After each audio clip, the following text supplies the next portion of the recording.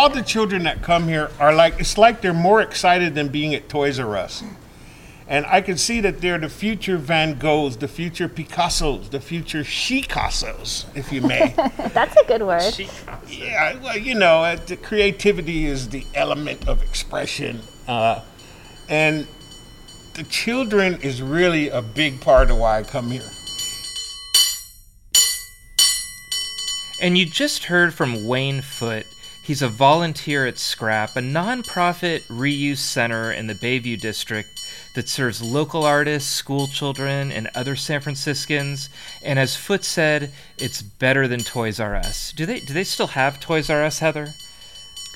Oh gosh, I haven't been to one of those in a long time, but this was way better than I remember Toys R Us. Probably even better than Chuck E. Cheese. Young Peter Hartlaub would have argued with you because I loved the arcade games, but way better than Chuck E. Cheese. Heather, I would describe Scrap as a recycling center if it was run by Willy Wonka.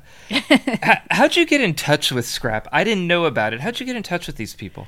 I'd been aware of Scrap for several years, being a mom of little kids in the city. Some of my friends go there on kind of scavenger hunts for arts and crafts supplies, and I know it's really popular with teachers, but I don't think I'd actually ever been there myself until we were invited by the director, who is putting on an art show at the Randall Museum, and thought that would be a good timing for us to do an episode there. And I was so glad she did, because it is, like you say, Willy Wonka's Wonderlands for arts and crafts. As she called it, Aladdin's Cave.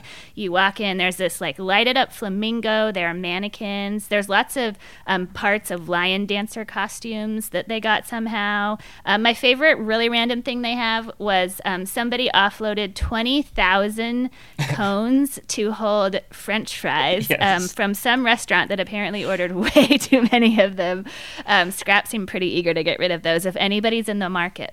Yeah, so we're going to spend a lot of time describing this place, and we get a lot of help from the Scrap team. We kind of set up a couple of microphones in the middle of it all, and they placed the little French fry holder, conical shaped. I don't know how to describe it. If you're starting a fast food restaurant, go to Scrap. You can get some art and get some French fry holders. They also had a competition for us, Heather. We'll talk about that in a little bit. I felt a little bit ambushed, I'm going to be honest. Yeah, it was sort of like supermarket sweep, but you were hunting for art supplies. I didn't really know what to expect at all going in. We just kind of said, we'll show up at this time this day, and it was definitely an adventure. Well, we're going to talk about art. We're going to introduce you to Scrap. But one more piece of news. Scrap, in partnership with the Randall Museum, is kicking off an exhibit called Repurposeful: The Art of Collage and Assemblage. It's an exhibition and a silent auction featuring more than 40 original collage and assemblage works by Bay Area artists. This is Friday, October 1st. That's the opening night celebration. It's an outdoors event. Tickets are on the website scrap-sf.org. But the exhibition's going to be open through December, possibly longer. And as you'll hear in this episode, I think some of our work will be there, Heather. Don't get any ideas that all of the collages are going to be as bad as ours. I'm sure ours will be the low point of the exhibit, but there will be professional artist displays as well. Yes, there will be good art there, and then Heather and I created something for you too. I'm Peter Hartlaub, here with Heather Knight. More on Scrap coming up. This is Total SF. Thank you very much.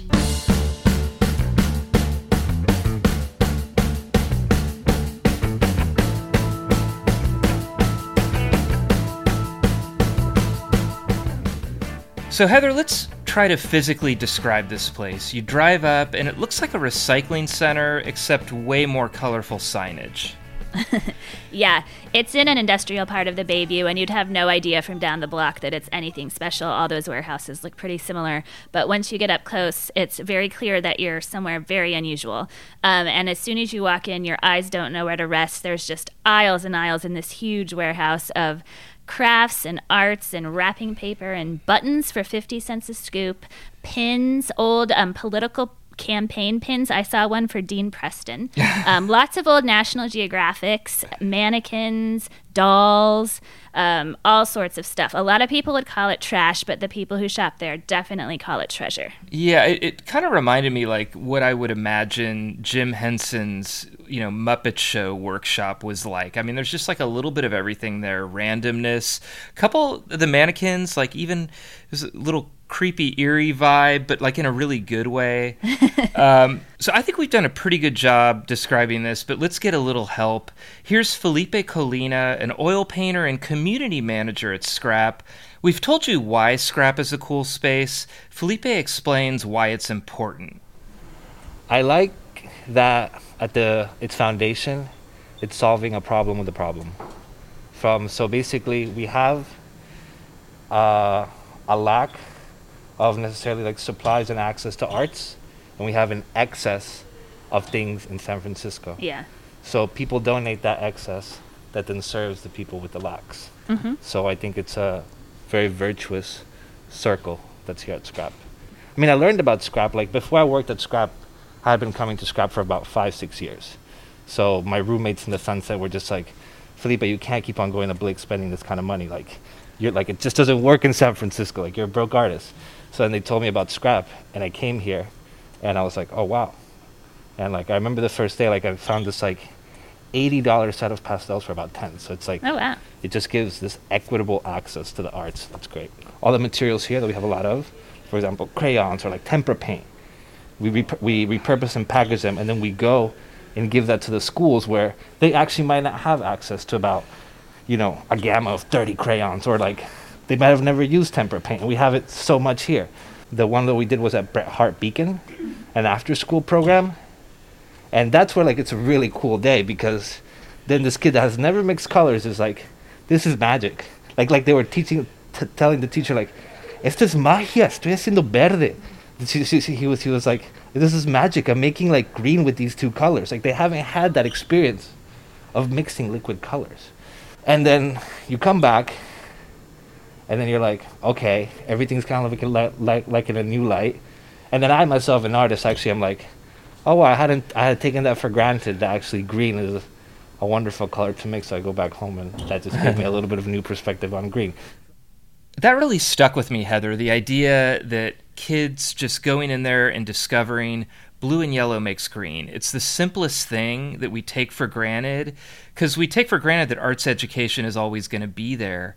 I was really glad to see that SFUSD is a partner with Scrap, which I think benefited kids a lot during the pandemic. Yeah, Scrap really upped its community service game during the pandemic by making art kits that it would send to the community hubs where kids were distance learning, or just giving them out around neighborhoods, and really giving kids, something hands-on to do and be creative in a time when they were otherwise just staring at a computer screen for hours on end. So that was a big plus on their part. Yeah, and I can't emphasize enough the level of enthusiasm. They want people to play along. Upon our arrival, they seemed very excited for us to make some art. I think you had planned this ahead of time, and I didn't know too much about it. Which brings us to the supermarket sweep / Iron Chef portion of the visit. We had a competition. So your mission, if you choose to accept it, is to do 5-minute dash with your basket through the depot, get loads of stuff in your basket that you think will work for a collage that will fit on the other side of this square panel. You'll come in here, you'll have 10 minutes to make your collage. We will help you. We've got a few little grab bag things for you as well. We'll help you if you need to. I like our competitions. I knew vaguely what they were up to, more than you did, but it was really cool because we got there and they had made 2 wooden signs. One said S and one said F, and they also had made a sign with #total to put above it. So very creative, and they clearly follow our work. So shout out to Scrap. You have excellent taste in podcasts. And then they gave us 5 minutes only to run around the entire space, just grabbing whatever we wanted that we thought would work for a collage on these little pieces of wood. And so it was really intimidating. I had no idea what to do. But I just kind of gathered tons of random stuff. And I was really happy to find something that looked like old Muni tickets, because that was very fitting for what we do. Yeah, I wasn't paying attention to what you were doing because I knew I was going to get psyched out. But I'm like rolling around and I found stamps, and then I found, old maps. I was super excited to get a map of San Francisco, and it was fun. It was 5 minutes to shop and then 10 minutes to create the art, which I thought was impossible. They gave us like 15. But I thought we did pretty good. You had a sutro with clouds next to your F. I think I had a bicycle theme running through mine. Yes, I was super jealous that you apparently found the only map of San Francisco in that entire warehouse, because I was going through all the maps. I found like Monterey, Sacramento, everywhere in Northern California except San Francisco. So not only did it waste time, but you found the map. I'm still mad about it. We'll be right back after this short break. I think they declared it a tie just to avoid a fight because we still had some interviews to do. I think what they were trying to do with us is make the point that Scrap isn't just a place to shop for art as much as a place where the art kind of finds you. And here's programs manager Danielle Grant talking about the sense of discovery at the place. You don't come here being like, oh, I want a black pen, because you won't find it that day that you want, but you will find all these other things. Mm-hmm. And so one thing that we do at Scrap is we have the series of creative reuse workshops that are meant to kind of guide and inspire people who are maybe feeling overwhelmed. So twice a month, and we're doing this online, we work with beloved Bay Area artists. Like we've worked with Ben Venom, who is a punk rock heavy metal quilter. Wow. Yeah, he's That's really an unusual cool. Pairing. Yes, and so he taught people how to go into our fabric and pick out cool colors and then make like a skull patch that you could put on the back of your jacket. I heard Ben Venom, and I heard future Total SF guest Ben Venom, punk rock quilter. Yeah,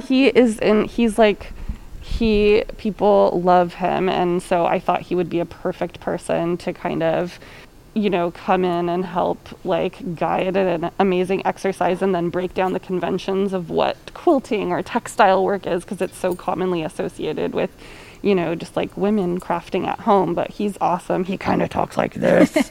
Okay, he's definitely coming on the podcast. And he's like, okay, get out your bobbin. Like he says all these, he was amazing. So always our creative reuse workshops always have really eccentric, members of the arts community who are also we have artists who, I talk to them and they're like, I've been coming to Scrap for 30 years and of course I'll teach a workshop, but there's nothing I'd rather do. No. So I think the lesson we learned today, and frankly, it's a theme of this podcast, is there's a lot left to discover in San Francisco. For sure. I mean, the fact that both of us have lived here for a couple of decades and grew up in Northern California and had basically no idea this place existed, definitely never been inside, just goes to show how much whimsy and wonder and discovery we still have to do. So that's encouraging that there's always new, weird, creative things to find around here. Yeah, I mean, I think about the last time I lived in San Francisco, and I lived in the Haight for a few years. I didn't do any exploring. I went to the same 4 places. I went to my gym and Amoeba Records, the Chronicle Building, and probably the Fillmore. And those are good places, but, there was a lot left to see. And I realize now that I don't even live in the city limits anymore, and I'm way more excited about finding out what's in there because there's so much left to be discovered. Yeah, I really love that our podcast is encouraging us to do that, especially since we've been recording out and about in the city. We're finding so many new places to go, and we actually have a list. Should we tell listeners we now have a spreadsheet? Yes, tell them about the spreadsheet. Yes. We have an excellent producer named Erica Carlos, who is not only good at the tech stuff, but is also extremely organized. And she made us a spreadsheet where she actually lists out episodes coming up, ideas, places will be, best dates for each to run, something that we've sort of done in our heads, but never very well. And so we have an awesome list of ideas coming up with a lot more discovery to be had. Yeah, people who listen to this podcast maybe don't know. Maybe they've figured it out that you're the organized one, and I am not very organized. I do a lot of the editing and producing and stuff, but I'm not very organized. So having Erica come in, the organized people have now outnumbered me, but I'm totally cool with that because the podcast is better for it. Well, shout out Erica if you're listening to this. I'm sure she is. So let's close with the positive energy of Wayne Foote again. A volunteer for 10 years, he credits his art for sustaining him when he was homeless, and you'll see he really loves talking about SCRAP. We also learned that SCRAP is an acronym, which I never would have guessed. We'll let Wayne take that too. Here's Wayne Foote. What kind of art do you do? I do like a lot of pastels and acrylic, and I would do artwork like Oprah Winfrey on crack. When I was homeless, I sold 534 pieces of art just on the streets. Wow. Just to keep myself, involved in something rather than just, losing my life out there while being homeless. But the homeless outreach team got me off the streets, and that was in 2008. And then I quit drinking, and then the GA and the PAES program offered me work, and I looked on a list, and Scroungers Center for Reusable Art Parts, which is SCRAP. Oh, that's what it stands for? Scroungers Center Reusable Art Parts. And since I was an artist, just realizing I could draw and sell art, I said, let me try this, because they accept donations for creative reuse from the public. It's very therapeutic for my recovery. I have over 12 years off of alcohol, and I just recently quit smoking cigarettes. Congratulations. Thank you. 3.5 years, and being involved with the people here at SCRAP, the children, the older people, it's just a wonderful experience every time I come here. And this art show coming up is going to be a creative reuse explosion of artists and customers who come here. They can engage through the creative reuse process and become this is the home of the future Van Gogh and of future female artists alike. So it's very inspirational being a part of SCRAP, part of the community. All the children that come here it's like they're more excited than being at Toys R Us. And I can see that they're the future Van Goghs, the future Picassos, the future Shicassos, if you may. That's a good word. Yeah, well, the creativity is the element of expression. And the children is really a big part of why I come here. Because you can see the earnest and the early expressions of the creative juices that they have flowing. There are numerous children who come here on their birthday, and they say, "Mom, I want to go to SCRAP." This is where they want to go. And I say, "Why?" And they go, "Oh, well, because I want to create things." And it shows that the parents are engaging their children in the future of creativity. And I think that that's just a beautiful thing. So Heather, I was very glad to discover this new place with you. I think that's something we should do on Total SF occasionally, is just go out and discover new spaces and share it with people. I wanted to mention again that SCRAP has their October 1st event. That's like more of a ball, a gala type of thing. There's a ticket. Tickets at the website scrap-sf.org. And the exhibition will be going on through December, possibly longer. And once again, SCRAP, they have their headquarters in the Bayview. It's open to anybody, artists, or just if you want to look around. Highly recommend it, Heather. Yes, and a tip, don't go with a shopping list because that's kind of pointless in this place. Just go with an open mind and a sense of discovery. Excellent. Darling, it's 2 a.m. when it's time for closing. The cops, they're all sideways. Thank you for listening to the San Francisco Chronicle. Total SF is a production of the Chronicle. Our music is The Tide Will Rise by the Sunset Shipwrecks off their album Community, and Cable Car Bell Ringing by 8-time champion Byron Cobb. Support Total SF in the newsroom that creates it by investing in a digital Chronicle edition. It's less expensive than you think at sfchronicle.com/pod.